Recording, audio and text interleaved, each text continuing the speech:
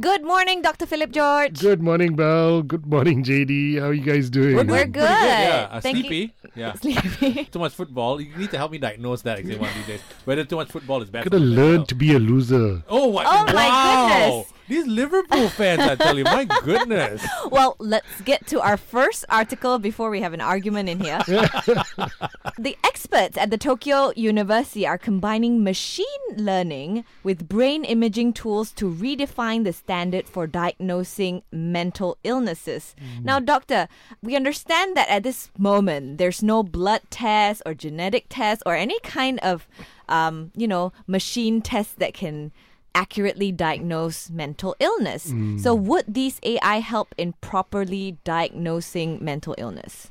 Well, actually, psychiatry relies on phenomenology, and that's basically symptoms and signs to come to a diagnosis.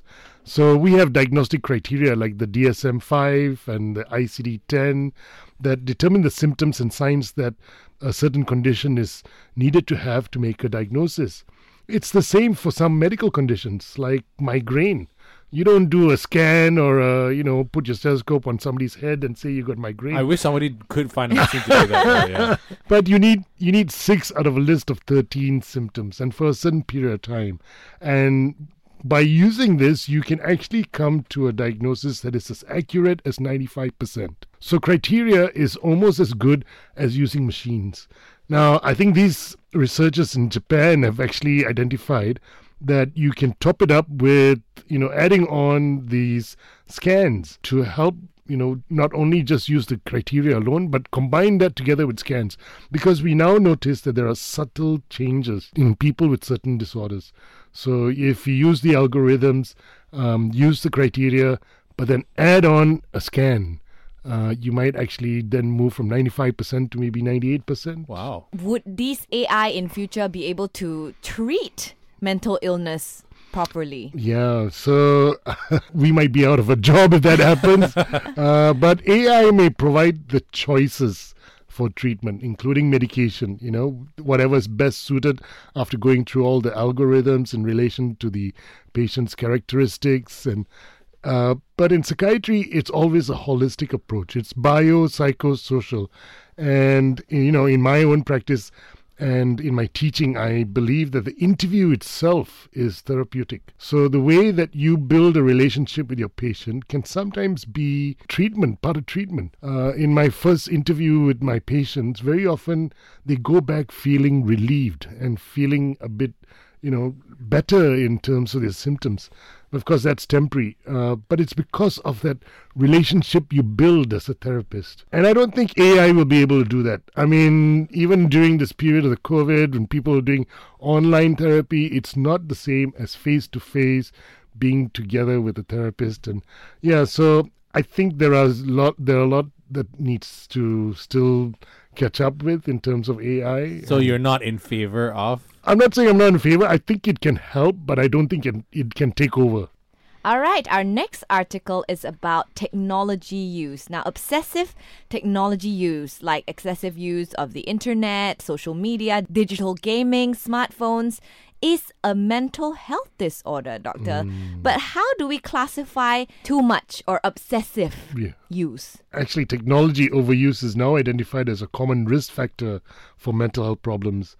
And this may actually explain why we're seeing higher prevalence numbers among teenagers and young adults. The key word, of course, is overuse. Balanced use can actually prove to be beneficial. So, I think we now need to understand what is overuse. Professor Larry Rosen of the California State University actually described eye disorder. You got an eye this and eye that. Oh, right. So this is eye disorder as where you exhibit signs and symptoms of a psychiatric disorder like OCD, narcissism, addiction, ADHD, depression, anxiety due to overuse of technology. I mean, I don't know if it'll come into the DSM-6. Yeah, but overuse is basically characterized by not by time, but by increased use and being unable to switch off.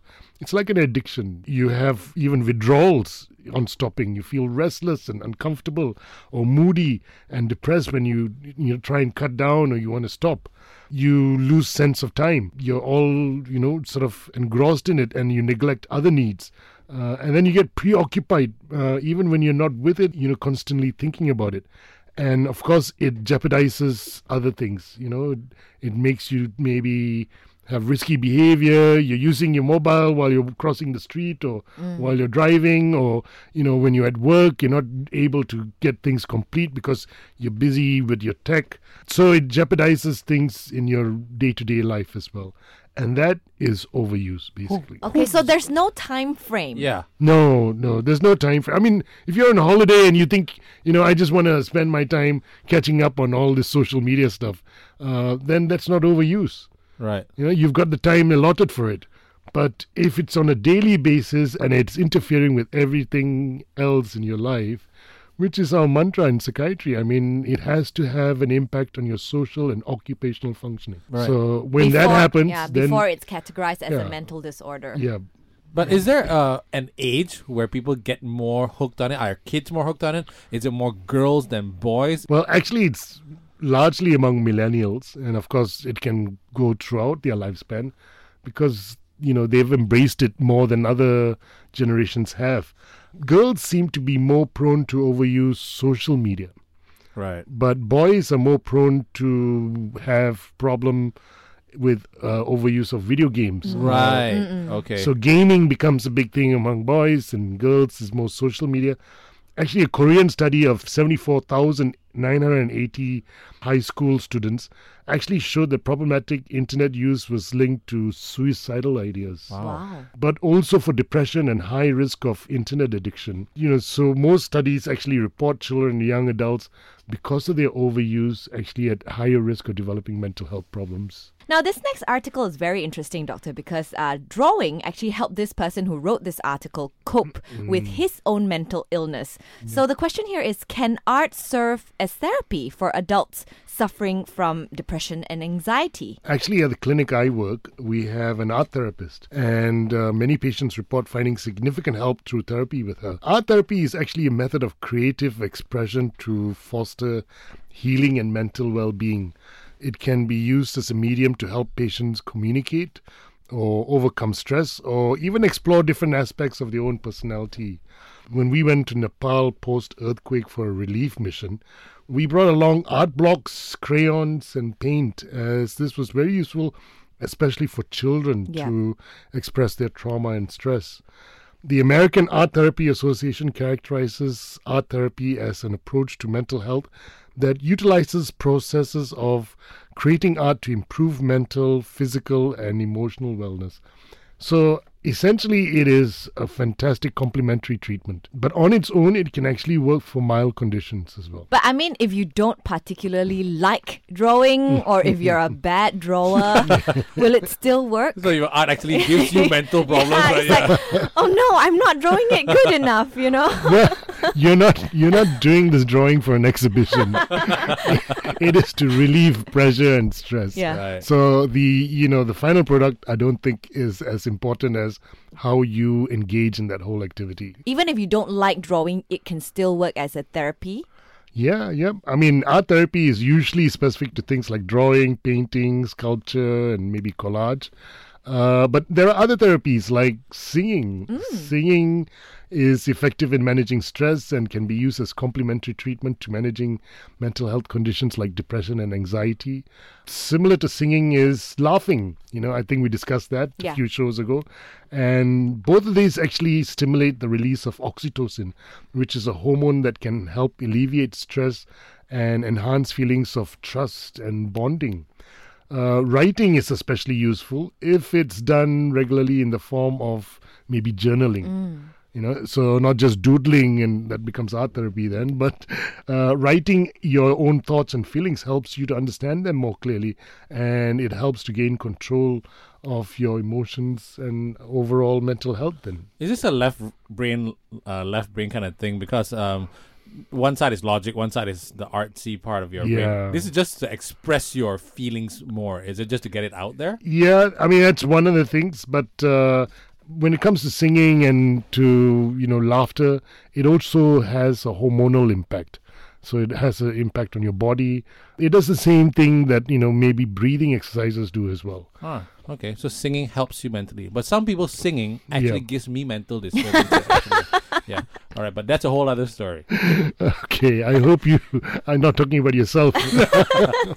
Now, this next one says that 1 in 4 people aged 18 to 24 seriously contemplated suicide before. Now, college students seems to be especially vulnerable to mental health issues compared to other age groups. And expert actually believes that colleges should be investing more in mental health services especially during these COVID times, right? Yeah. So how important are therapy sessions for our students in private and public colleges here in Malaysia? Yeah, so this study is actually by the CDC in the US, and it suggests that during the pandemic, suicidal ideas and attempts have actually risen, especially among late teens and early adults, and more so in college and uni students. So accessibility and availability of mental health services in institutions of higher learning in Malaysia are just as equally important.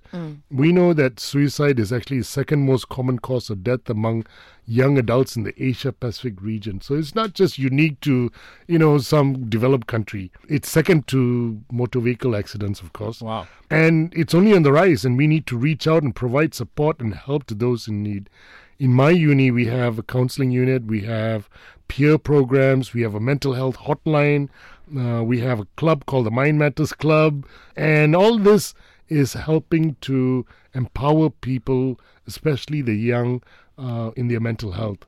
And we know that at this age, it's a transition between to being independent, being on their own, making decisions, and also taking on all this extra work they have in uni and, with all the exams and everything else as well. Okay, but I'm just wondering, do the youth of this age face similar stresses and mental challenges with the youth during the World War II, global recession and all that? How is it different now compared to before? Well, I think the biggest cause of stress in young people now includes one, exam stress, the need to perform and succeed. And the education system seems to be piling on pressure on the young to succeed. This is emphasized even if it's not explicitly by immediate family and relatives, The comparison, my son's doing medicine, my daughter's doing this. And, all of that has a huge impact on young children and their expectations as well. Finding work is also not as easy as it used to be. Automation machinery seems to have reduced some opportunities. So young people need to upskill or excel. They need to be in top of the class to expect to get a good job or, maybe do 2 degrees instead of 1. Family sizes is also shrinking, and that leads to parents expecting more from their children. Sometimes it's unrealistic because, the parents come from a mediocre background. They haven't been the top in the class, but they expect their child to be number 1. Yeah. Of course, there's a double income family, which creates reduced interactions and a sense of aloneness. And finally, social media and technology, they are huge influences in this age group.